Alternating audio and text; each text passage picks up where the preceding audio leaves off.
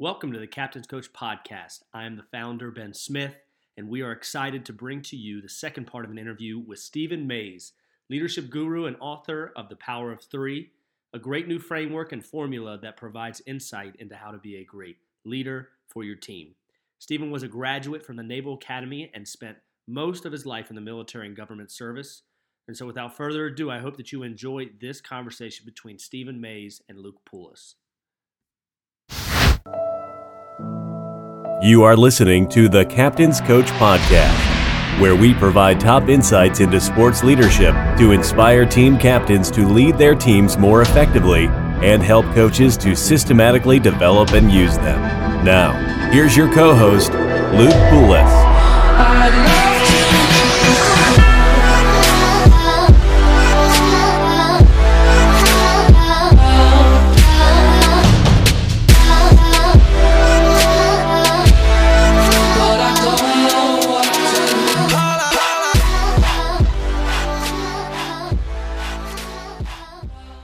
Who is one of the best captains or leaders that you've experienced firsthand, Stephen, and maybe just one or two stories of why they were such an effective leader?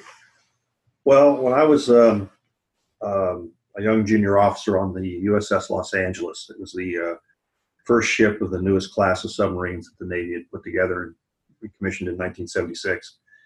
We went to Pearl Harbor to be home ported there, and the squadron commander who was in charge of the group of submarines on the base there was a gentleman by the name of Captain Frank Kelso. And he was probably the most influential and best leader I came across in my Navy career. And the thing I learned from the various things that happened later was that the thing that made him special was that he cared about everybody. I mean, he had high performance standards for everybody. He wasn't a softie by any stretch of the imagination, but he cared about everybody being able to do what was expected of them. And he showed that care in some very sincere and genuine ways. One, for example, when the ship was coming from the East Coast to Pearl Harbor, going through the Panama Canal, the dependents, the wives and the children, had all been flown over to Hawaii before we got there. So they were all setting up houses and having to deal with all the paperwork and things that a military wife and family have to do, which is not an easy job. And they only had one driver assigned to the squadron to take people wherever they needed to go to shop or to get their furniture from the delivery or get the car from the when it came into the port. But every day,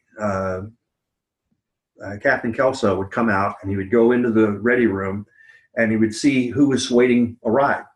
And at lunchtime, he would go in and say, all right, I'm going to go play tennis now for about an hour. Who needs a ride? And he would take whoever was in there, wherever they needed to go. And after he played tennis, he'd go back and get them and bring them back, whether or not the duty driver was around or not. And so he cared about the well-being of the people we couldn't see and we couldn't care for ourselves while we were away. That was really important to all of us. He would show up every Friday afternoon at happy hour on the base to sit with the junior officers and talk to them about what they were doing and how their qualifications were coming and what kind of challenges they were having. The COs hardly ever showed up, but he did because he wanted to know how everybody was doing, and he would show genuine concern for them. One time in particular, he had been at sea with us on the Los Angeles for about 4 or 5 days. And I walked into the officers' mess, which is called the wardroom on a submarine. And I made sure the movie projector got set up because after dinner every night we would show a movie. And I was the movie officer, among other things. And I grabbed a bowl of popcorn and I headed out of the wardroom. And just as I was shutting the door, Captain Kelso turned to my commanding officer, and he said, how come I never see any of the junior officers playing cards or watching the movie after dinner? And the captain said, well, I don't know. I guess they just didn't want to see the movie. And Captain Kelso slammed his fist down on the table. And he said, that's a total crock of BS. He said, they don't come in here because you're driving them too hard. The only time they have in a busy day on a submarine to have any camaraderie or to share any stories or to deal with anybody in a other than a strictly professional way is after dinner. And if you're driving them that hard, you're not doing your job. And that really, the fact that he's noticed that and told my captain that he should notice that showed me that he really understood what was going on and why it was going on. And, junior officer retention was a big deal in the submarine force back in those days, as well as enlisted retention. And so he always cared about the people so that he believed that if they were cared for, they would do their job better. So I think he was one of my real inspirations for the Drive to Spare Out challenge in the book, because he wanted people to perform well, but he wanted them to have a good time, and he wanted them to enjoy the ride, because he loved it. And he had been a terrific commanding officer when he was a submarine commander.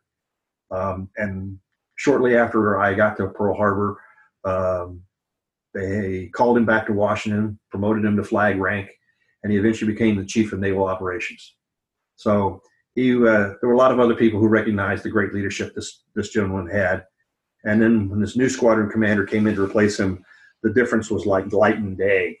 I could see a complete change in demeanor, a complete change in priority, a complete change in the way the new squadron commander dealt with everybody.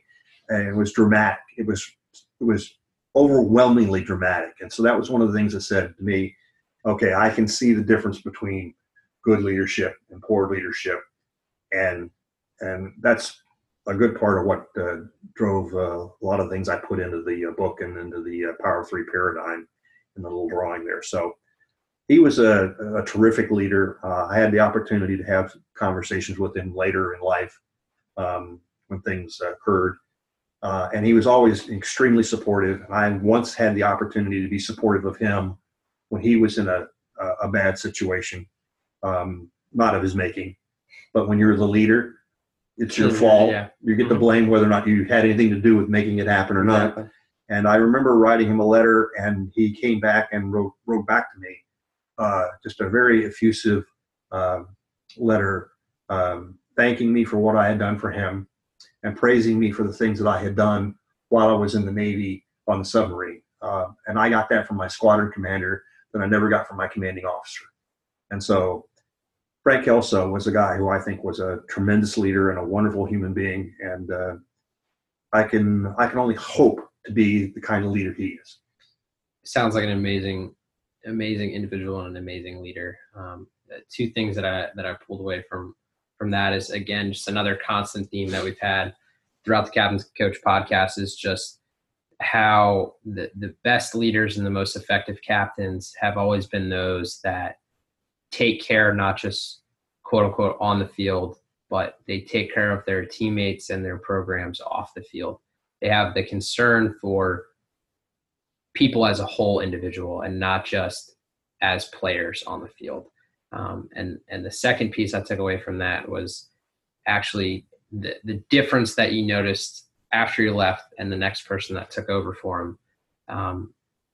Just the stark difference in how obvious it was to you is pertinent to how important it is for coaches and program directors everywhere and even team captains to be able to perpetuate their success in leadership year after year, and the importance of having coaches that can systematically develop their leaders. Because if you have one great captain one year and it's not because of anything you did or the program did, or maybe it's just something you did that 1 year to develop that one individual or those two individuals, if you don't do that year in and year out, or you don't have a system for that, then next year you may not be so lucky and not have the same caliber of leaders. And the rest of your team's going to know it, and the rest of your team's going to feel it, and they're going to react even more negatively than if you didn't have those great captains the year before.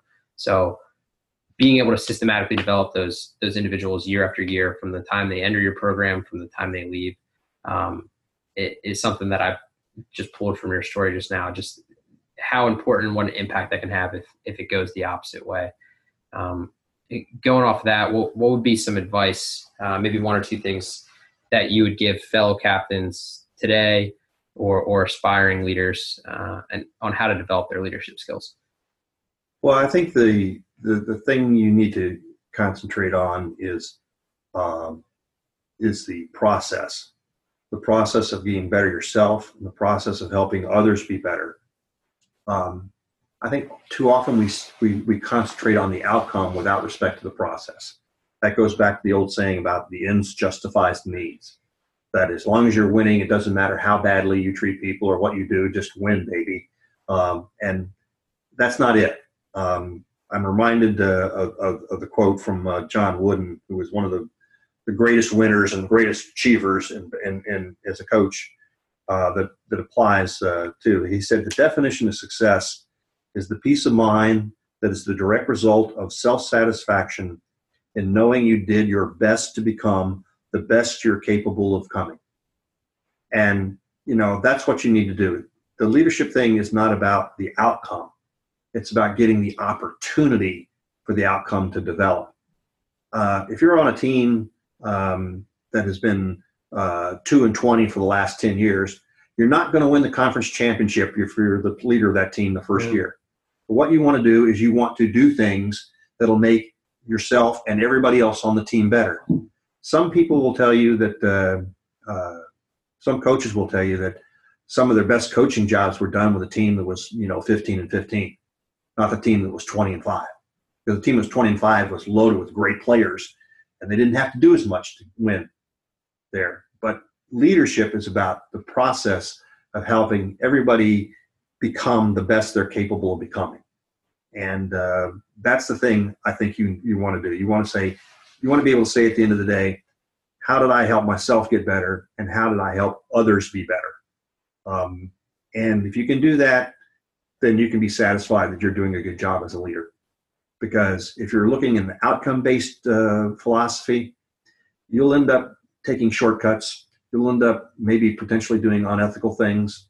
The recent death last year of the player at the University of Maryland doing the punishing wind sprints and the helmets and the heat where they didn't take care of him. There was an example of the outcome, which was win football games in the Big Ten, was more important than the health of this individual. You can't be that way. You want to be a success as a leader, you have to care about them, and you have to develop them, and you have to make the effort to make yourself and others around you better. Yeah, I really like the idea of respecting the process and not jumping right to the outcome and not being outcome-based, because we can always make really good decisions that don't always lead to the greatest outcomes, and we can make some not so great decisions and we still have great outcomes, and that's just a little bit of dumb luck that's involved there, some dumb unluck involved there. And actually, I'm going through a book by another legendary basketball coach from the area, and just actually throughout all basketball, Coach Morgan Wooten from DeMatha. He had the same thing in his book about this culture of instant gratification, and players and parents want it, and they just want these outcomes to come without any of the hard work, and we're really robbing individuals of the ability to grow and to better themselves now. And when they get to the real world, like, it's funny, before we were talking again, first line from one of the books you recommended was life is hard. And you're not doing anybody favors by going for instant gratification. It's a process, and becoming a better leader is a process. So, listen to the show, read leadership books like The Power of Three. All these things are just going to build on themselves little by little, and it'll end up, the process will end up with you being successful in John Wooden's definition of success, if nothing less. Well, speaking of Morgan Wooten, my wife when I met her, was the assistant athletic director at Bishop Ireton High School. And so I got the opportunity to meet Coach Wooten on many different occasions. And one of the first thing I did, the first gift I gave my wife when we were dating, was I got a copy of Coaching Winning Basketball, which is Morgan Wooten's book. And the most important thing about that book, aside what was the jewels that were inside it, was the preface to the book. The intro to the book was written by John Wooden. And he said that Morgan Wooten was the best basketball coach period. Yeah, and no finer coach at the high school, college, or professional level. Yeah, and so when you have that kind of thing, you know you've got somebody worth mining for everything you can get out of them, because he was a terrific basketball coach. I had the opportunity as a referee to referee some of his games, and he had some legendary players come through that program while I was refereeing.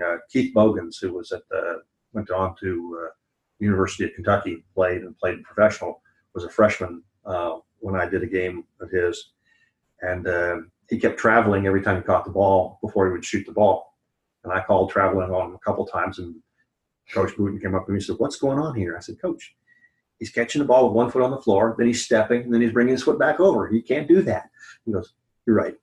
And so, he was very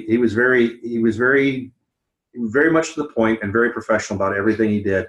But when you were away from the floor, when you're not in the heat of the game, Morgan Wooten was a guy who always had the attitude that I grew up with in the South, which was whenever you would walk into a store or wherever you walked into a place of business, somebody would come up and say, "How can I help you?" And that was Morgan Wooten's attitude. How can I help you? Yep. And if you want to be a leader, you need to have that one tattooed on your chest. How can I help you? Because that's what it's about. That is great. Yeah, hopefully Coach Wooten will be on the podcast in a couple of weeks here, setting that up with him. But I don't want to take too much of your time, Stephen. So just real quick here as we come to the end, just a few more questions. Just very briefly, what is your definition of leadership? Leadership is influencing others to do more than they thought they could do in a just cause. I make a point in the book that, Joseph Stalin and Chairman Mao and Pol Pot were not leaders. They were merchants of death and despair.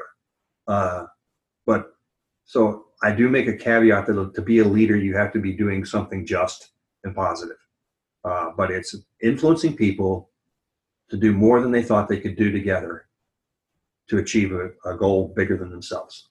Yeah, it really reflects tenet number 2 from the captain's coach that leadership is influence, and that just cause that you mentioned at the end of your definition is really where we make the distinction between influence and manipulation. Influence being something for the greater good as a whole, a common goal. Manipulation being what those individuals did in history and in evil acts that led to destruction and death for millions. So just we see it time and again, influence popping up here, the inspiration, inspire, and the achievement paradigm of the power of 3. So based on that definition, what do you think maybe 2 of the biggest responsibilities of a team captain are? Well, I think, be honest with yourself, with your coaches, with your teammates, so that you're operating from a common point is really crucial. I think trying to drive despair out of yourself and out of other people, when you see it, look for it, find ways to benefit them. And really the big thing is having an attitude that you're going to help other people be successful. It's not all about you. We had a saying at the Naval Academy called INAM, I-N-A-M. It's not about me. You've got to adopt that and help other people. Great advice for any captains and some team leaders out there.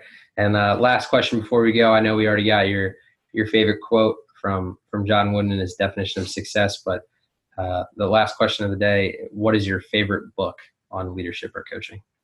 Well, I think I'm a pretty smart guy, but I'm not the brightest thing, and I think you don't need to reinvent the wheel all the time.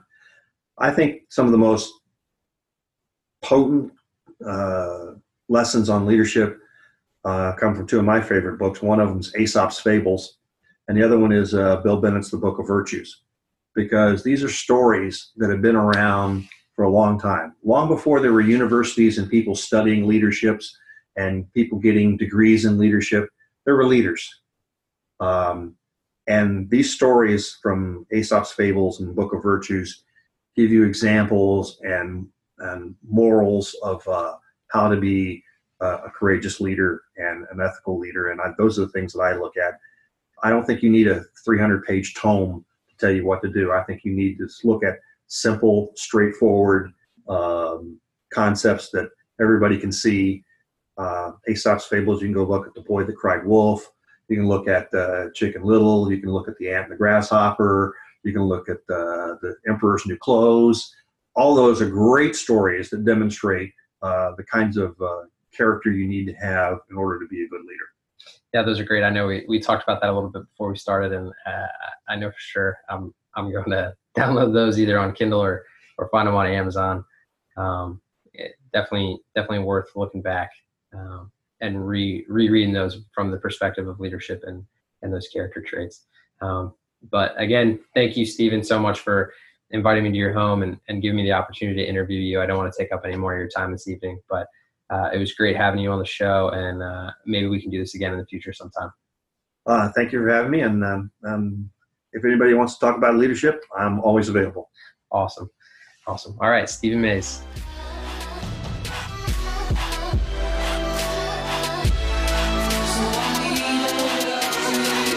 Thanks for listening to the Captain's Coach Podcast with Luke Poulos. If you liked what you just heard, please give us a 5-star review on iTunes and check out our website at captainscoach.com. Join us next time for another edition of the Captain's Coach Podcast.